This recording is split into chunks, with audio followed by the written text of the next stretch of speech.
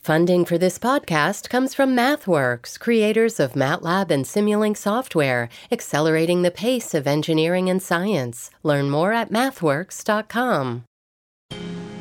This is On Point. I'm Meghna Chakrabarti, blah, blah, blah, blah, blah. You know the rest of what I'd usually say. But this isn't a usual episode. This episode, in fact, is especially for you, On Point podcast listener. It's episode 1 of a new pod-only feature that we're adding to our feed. So, you likely know Jack Beatty. He's On Point's news analyst and has been with the show since its inception. And in the many years I've known Jack, he has been unmatched in his intellectual curiosity, historical knowledge, analytical insight, and warm humanity. And I've frequently said to myself, when I grow up, I want to try to be at least half as smart as Jack. And I'll tell you why. Because every day after we broadcast the radio show, the On Point staff heads into our daily editorial meeting. And in that meeting, no matter what we're talking about, Jack has this incredible ability to thread together sharp observations about what's in the news right now, historical analysis to provide us with a meaningful basis of comparison, and literary connections that suddenly encapsulate what we're seeing in a way that makes sense. And he does all of this off the cuff. And just about every day I walk out of that editorial meeting thinking, well, now I understand what's going on in a way I never did before. So Jack is totally unique in his talents, and we're really quite selfish in being the beneficiary of those talents every day in our editorial meeting. And we recently thought, well, we ought to share his talents even more. So, starting today, we're launching a new weekly podcast-only feature where Jack is going to guide us through his analysis of an important but under-recognized aspect of American political life. Think of it as Jack standing at the bow of a boat in murky and confusing waters, pointing to the shark fin just below the surface that very few others are seeing. And the murkiest, most shark-infested water right now is, of course, the 2024 election. So every Friday morning, a new episode will drop with Jack's latest soundings on those waters. And Jack, honestly, by this time, I'm sure listeners are getting weary of my tortured aquatic metaphors. So hello, Jack. Hi, we gotta get a bigger boat. Oh my God. I wish I had thought of that one, Jack. Okay, so this is episode 1, and if you had one sentence to encapsulate what we're going to talk about, what would it be? Who you gonna believe, me or your own eyes? That line from the Marx Brothers film Duck Soup, it seems to me encapsulates what both campaigns, Biden, Trump, are saying to the voters. I don't believe the evidence of your senses, your experience. Listen to me. It's most blatant with Trump. I mean, from his big lie, for which people are now serving, I think, 700 years aggregate in jail, who obeyed that lie, and more than 50 of them said we invaded the Capitol because the president pretty much told us to. From that massive big lie, which has poisoned our politics, to petty matters like the Slim Fast lie of a week ago, where Trump in all his corpulence says that he's Adonis. He's 6'3", 215 pounds, which describes a defensive back in the NFL. Yeah. He can't, but people believe it.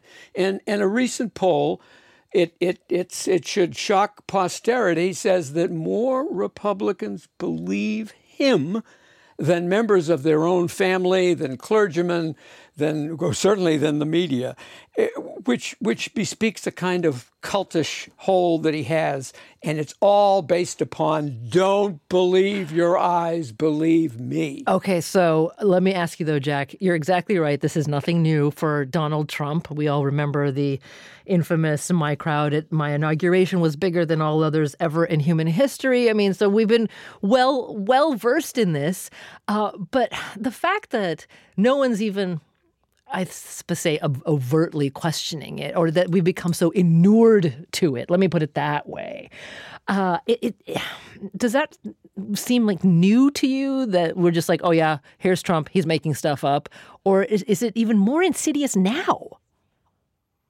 It's the durability of it that gets me, and how it is proof against experience. You know, the American genius used to be pragmatism, which is essentially how our ideas interact with experience. And if experience shows your notion isn't working, we go to a different notion. Experience was the thing that the sort of the genius of American life was to attend to experience and not a priori fixed ideas. Well, that throws American pragmatism out the window. People don't look at experience. Trump says, January 6th was a love fest. The people went in there out of love. And people say, well, all right, we believe him because he's saying it. And it's it is the most frightening phenomenon in, I think, American political history, that people would so depart from reality to follow a man that the lieutenant governor of Georgia, former lieutenant governor, a Republican, just called a, quote, he said, a man with the moral compass of an axe murderer. Oh, yeah. So on that note of departing from American pragmatism, the other thing about, don't believe your own eyes, that Trump has raised to a dark art, I should say, is that the way we, let's say in the media, respond to that now after so many years of it. Because, yeah, you're exactly right. I'm thinking, to hear him say things like January 6th was a love fest, et cetera, well, that is patently not true, right? But what I've heard a lot in other analysis is that, well, Donald Trump himself thinks it's true. And so therefore we just shrug and be like, well, he believes what he's saying, even though it's not true. We shrug and move on. That also seems to me to be a kind of, not just don't believe your own eyes, that Trump is saying, but the rest of us are just kind of like, well, okay, let's move on to the next topic. Do you know what I mean? We're just accepting his own truth because it is his.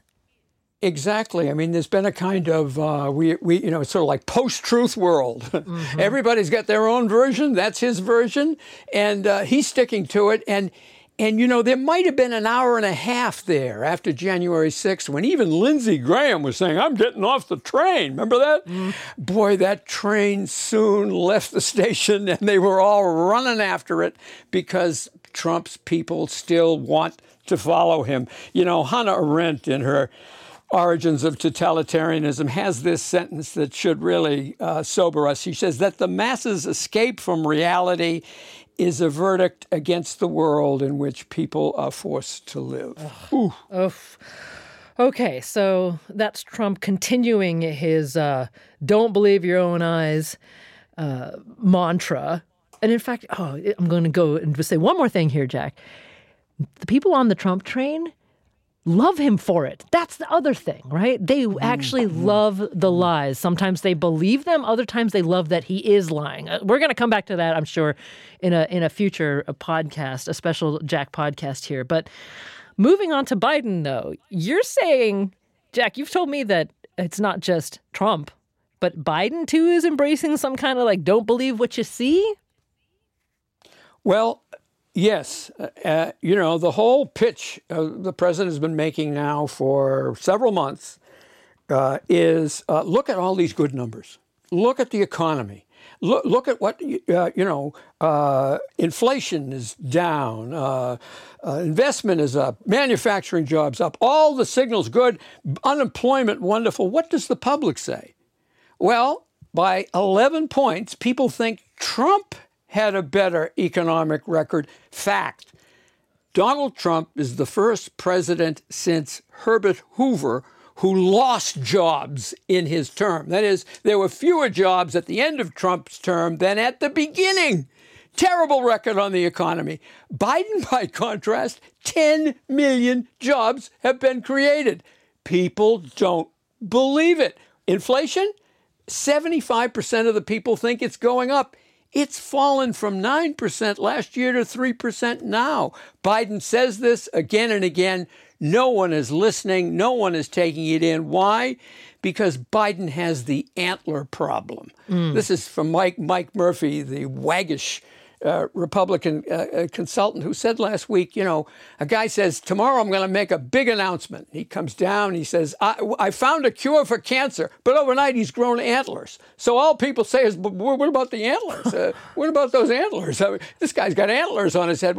Well, for Joe, the antlers are his age and his seeming, fading from vitality, the lesion of his vitality. And he was in Florida last week, and here's a description by Joe Klein of a moment when he was down there. He was really offering balm to the victims of the hurricane and so on. And Joe was watching, and he writes, listening to Biden, "It was shocking and sad. He seemed so old. His eyes were slits. He turned the pages of his very prepared remarks haltingly. His physical condition overwhelmed the message." All you could look at were the antlers. And people are simply not taking in the facts because they don't credit, they can't look beyond the antlers. In March, 35% of Americans said Biden inspires confidence. Now, 28%. It's just due to his age? Well, I think it's just due to the sense that people have is that they're being fooled, that they're not getting the full truth. After all, in the campaign, he put it out in hints and in occasional metaphors. I'm a bridge to a new generation of candidates. And in one interview with Politico, they said, his handler said he's not going to run again because he'd be 82 years old. Yep. He knows that. He said that. Well, something changed. He changed his mind. And I think a lot of people feel, wait a minute, we voted for you, understanding you were old, but wanting you to defeat Trump. Why do you have to run again? And I think people feel a kind of bait and switch. Well, Jack, that Joe Klein quote that you read is particularly arresting because, as you said, no one's ever going to accuse Joe Klein of being, opposed to the Democratic, presumed nominee for the president. So the overwhelming sense that people can't see beyond Biden's age and sometimes his seeming increasing infirmity. We've got a couple of examples of that from some recent public appearances of the president. And these are ones that you've noted too, Jack. Let's play a couple, first of all, from back in June when President Biden met with Governor Josh Shapiro of Pennsylvania after a section of the I-95 collapsed in northeast Philadelphia. Now, after the press conference was officially over, Biden and Shapiro and other officials were kind of talking amongst themselves. The mics were still on, though, and C-SPAN cameras were still rolling. I'm an optimist, man. I'm glass half full. And so they're going to keep building that up. They'll be done by the night. No. Don't say that. And then they'll be able to pave over that and get the traffic moving again here soon. You know what I keep saying? I'm optimistic. I'm more optimistic about the country than I've ever been. Not because I'm president, because things are changing so rapidly.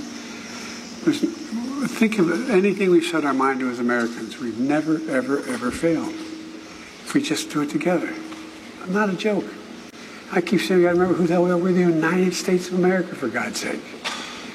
We used to have the #1 infrastructure in the world. Now we're number 13. But you're bringing it back, right? With your help and the bipartisan infrastructure. Okay, Jack. Now, hearing it in audio like that, it's like President Biden's making total sense. Infrastructure is something he cares about, talks a lot about. So what's actually revealed in that moment? Well, the governor of Pennsylvania is talking about, that an emergency patch repair to this expressway going by Philadelphia to get it up going. And he's saying, I think we can get it done in a relatively short period of time. In the event, it only took 12 days, a kind of miracle. And so he says, I'm optimistic. Well, what does Biden say? He lapsed into his stump speech. I've never been more optimistic about the American people. There's nothing we can't do if we don't if we do it together. He's not talking to the people. He's talking to other Pauls, to the mayor, to the governor, to the congressman, to the senators. They're all Pauls, and he's giving them his stump speech. He's triggered by the word optimistic. Yeah. And then he does find a way to dovetail it into infrastructure at the end. It's almost as if he's caught himself and saying, oh my God, why am I going down this memory lane?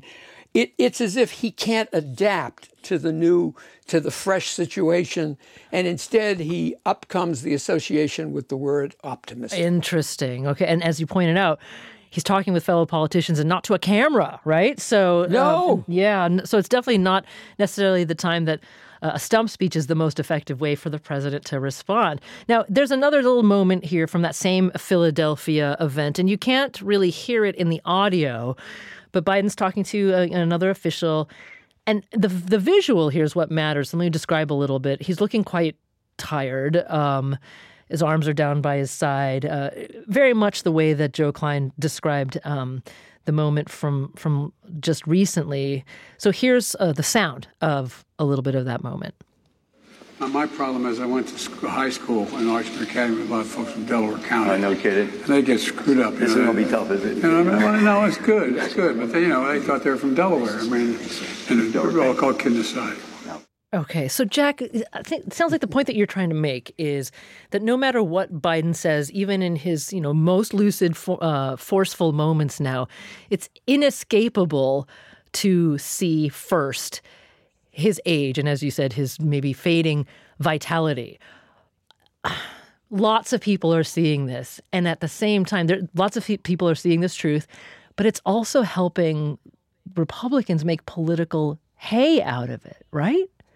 Oh, yes. This is going to be a big part of their campaign. Trump has to be careful with it because he's only 3 years younger. But they're going to push it. And they have if you go on the web and you look under, Biden gaffes or Biden dementia even, which is ridiculous.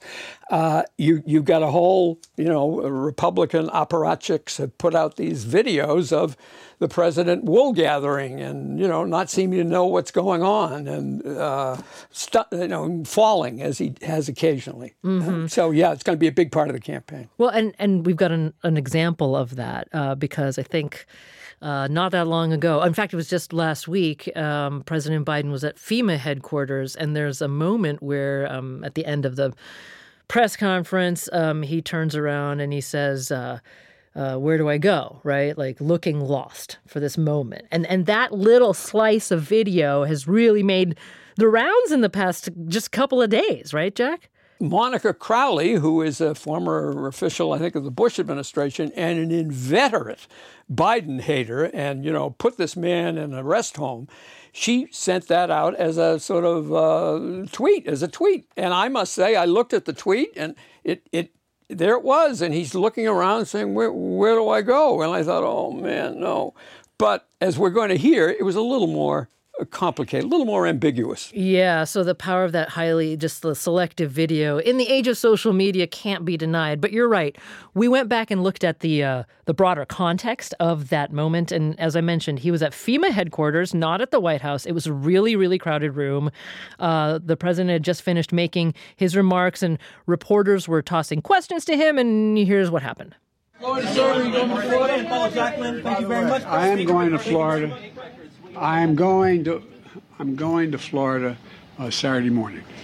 All right, thanks, everybody. Where am I going now? There you go, right this way. Mr. Secretary, right this way. Girls, please come this way.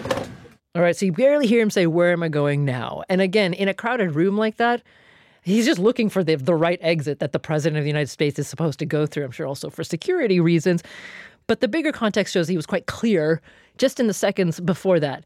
But Jack, I mean, nevertheless, we're pretty familiar with selective editing when it comes to politics. Mm-hmm. But I think to your point of both Joe Biden and Donald Trump in different ways saying, don't believe what you see, or don't be distracted by the truth of what you see.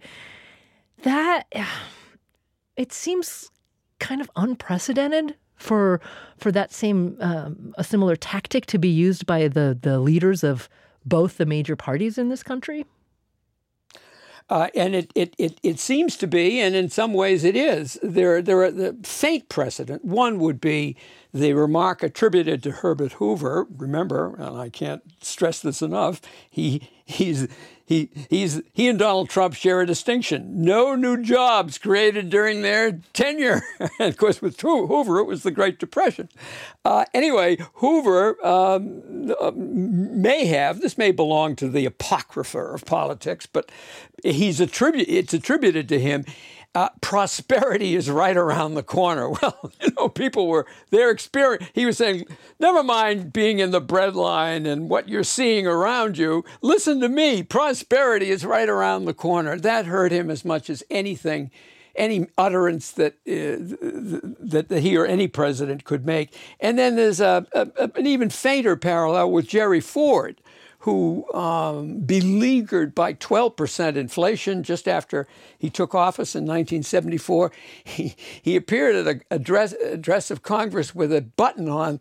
The button says, whip inflation now. And he recommended that Americans get this button, send away for it, and sort of, wish for the end of inflation and do anti-inflationary things like shopping for the cheapest. In other words, he was trying to avoid any government intervention because, of course, he was a conservative. So we were going to whip inflation now.